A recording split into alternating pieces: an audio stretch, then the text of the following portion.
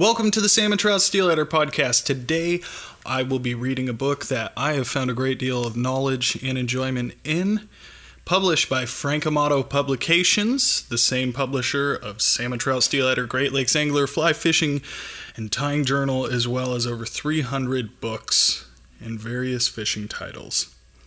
This book is called Wild Steelhead, and it is written by J.D. McPhail.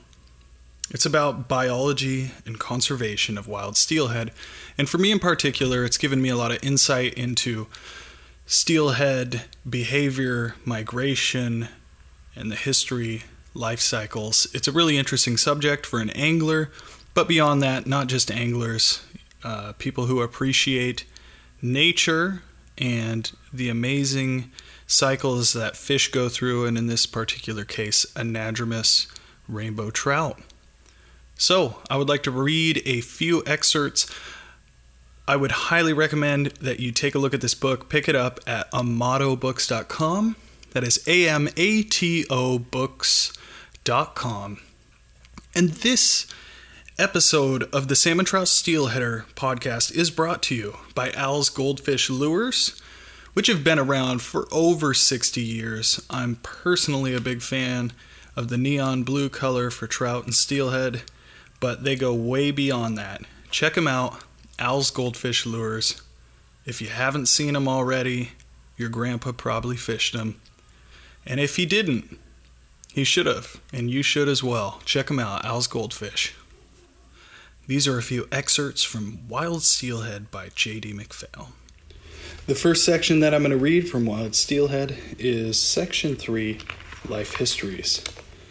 There is no standard steelhead life history. Nevertheless, the most common life cycle involves a period of freshwater residence, usually in flowing water, followed by a migration to sea, a variable period of marine growth, and a return migration of adults to freshwater to spawn.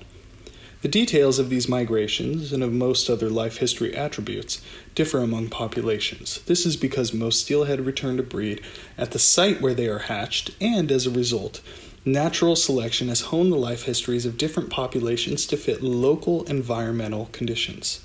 My initial exposure to the breadth of local differences in steelhead life histories came during a field trip to the Central Oregon coast in the 1960s.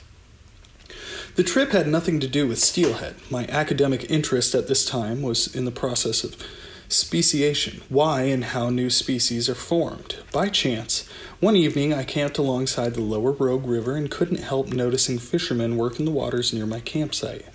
Curious, I approached one fellow and asked how he was doing. "Good," he answered, "the half-pounders are running." Half-pounders? I had no idea what a half-pounder was. He showed me one and explained that a half-pounder is a steelhead, but a steelhead with a life history unlike any I was used to in British Columbia. Like other steelhead, juvenile half-pounders migrate to sea after a variable period of freshwater residence. Unlike most other steelhead populations, however, half-pounders return to their river of origin in the fall. A few precocious males are mature enough after this first summer at sea, but most of the returning half-pounders are immature. So for most of these fish, this return to the river is not a breeding migration, but an overwintering migration. These fish remain in fresh water until the next spring and then migrate back to the sea where they stay for a year or two before returning to freshwater to spawn. This curious life history occurs in about 5 rivers in southern Oregon and northern California. It was my first inkling that some steelhead populations have life histories that are different from what I thought was a typical steelhead life history. Later, I learned that half-pounders also occur in some rivers in the Russian Far East, Kamchatka. The presence of this life history form in 2 widely separated geographic regions argues for the independent evolution of the half-pounder life history in these 2 areas, but so far there is no common factor that might explain why this life history evolved. Additionally, several rivers on the west central coast of Kamchatka contain up to 6 distinct steelhead life history types. Apparently, we still have much to learn about the evolution of steelhead life histories. When discussing life histories, deciding where to begin is a problem. Do we start at the beginning of the life cycle or the end? I've chosen to start with reproduction because for many steelhead, spawning marks both the beginning and the end of their life cycle. The next section I will read is called Relationship Between Rainbow Trout and Steelhead.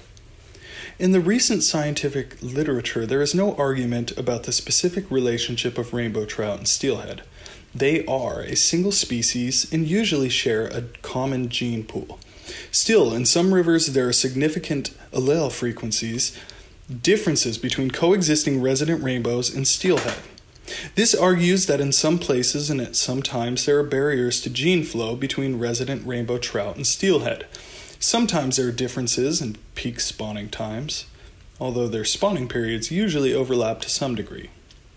Also, differences in their body size can translate into differences in water velocities and gravel size at their spawning sites, and male size differences can affect their access to females in a way that results in steelhead males pairing with steelhead females and most resident rainbow males pairing with resident rainbow females. Thus, size-related factors can result in some reproductive isolation between the two life history forms. However, such barriers usually are incomplete. For example, although steelhead males may deny rainbow trout access to steelhead females, trout often sneak fertilizations during steelhead spawnings. It is rare, however, for steelhead males to pair with resident rainbow females. Consequently, the mothers of resident rainbows usually are rainbow trout, and the mothers of steelhead usually are steelhead. However, the sires of steelhead can be resident rainbow males. Furthermore, within a river system but in different years, the extent of reproductive isolation between resident rainbow trout and steelhead is affected by environmental conditions and the relative numbers of the two life history forms on the spawning sites. Thus, in rivers containing both life history forms, the frequency of hybridization between resident rainbows and steelhead probably fluctuates from year to year. In Kamchatka, the situation is even more complicated. Here, 3 rivers that flow into the Sea of Okhotsk contain 6 different life history forms. Furthermore, in some of the rivers, these life history forms spawn at the same time and in the same place. In such situations, about 30% of the pairings involve different life history forms. Something similar happens in the only confirmed steelhead population in the southern hemisphere. This population, in the Rio Santa Cruz in Patagonia, Argentina, was introduced about 25 generations ago, and the original introductions involved both anadromous and non-anadromous populations. Researchers in Argentina use the ratios of strontium to calcium in otoliths to confirm anadromy. The ratios of these elements differ depending on whether the fish has or has not been to sea. A high ratio of strontium to calcium indicates a marine phase in the life history. Fry derived from anadromous females also have higher strontium to calcium ratios than the fry derived from freshwater resident females. Consequently, it is possible to determine whether the mothers of individual fry were anadromous or non-anadromous. The Santa Cruz data clearly shows that both anadromous and freshwater resident steelhead coexist in this river system.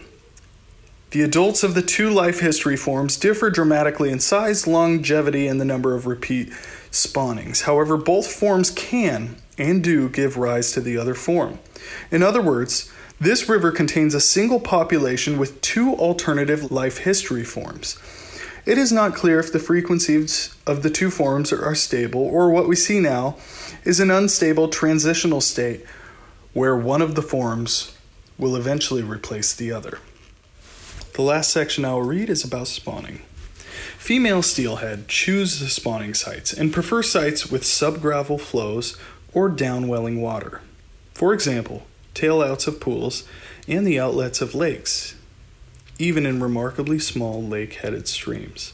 Once she has chosen a site, the female excavates a depression in the gravel by turning on one side and beating her tail against the gravel bottom. This digging motion creates a vortex that loosens and lifts gravel and sand that is then moved downstream by the current. The size of gravel moved is variable and depends on female size and water velocity. Steelhead typically spawn in faster and deeper water than rainbow trout. In tributaries of the Kol River, Kamchatka, both steelhead and freshwater resident rainbow trout spawn in the same low-gradient meandering tundra streams, usually the size of gravel. Moved in steelhead nest construction is larger than the gravel moved by trout. However, both rainbow trout and steelhead in the Coal River spawn in similar sized gravel, probably because small gravel is the only suitable substrate available in these low gradient streams. In the later stages of nest excavation, the female begins to probe the nest by erecting her anal fin and crouching down into the deepest part of the nest. This crouching behavior provides the female with information on the depth of the nest, but it also attracts males. Experiments with painted wooden models of females show a striking difference in male response. Males ignore models placed above a nest, but are strongly attracted to models placed at the bottom of a nest. This is really just a small piece of the incredible information offered in Wild Steelhead, the book. Check it out at amatobooks.com. There is so much more to learn from this book. In particular, I really enjoy the sections on steelhead migration, and I encourage you to study this incredible book, Wild Steelhead by J.D. McPhail.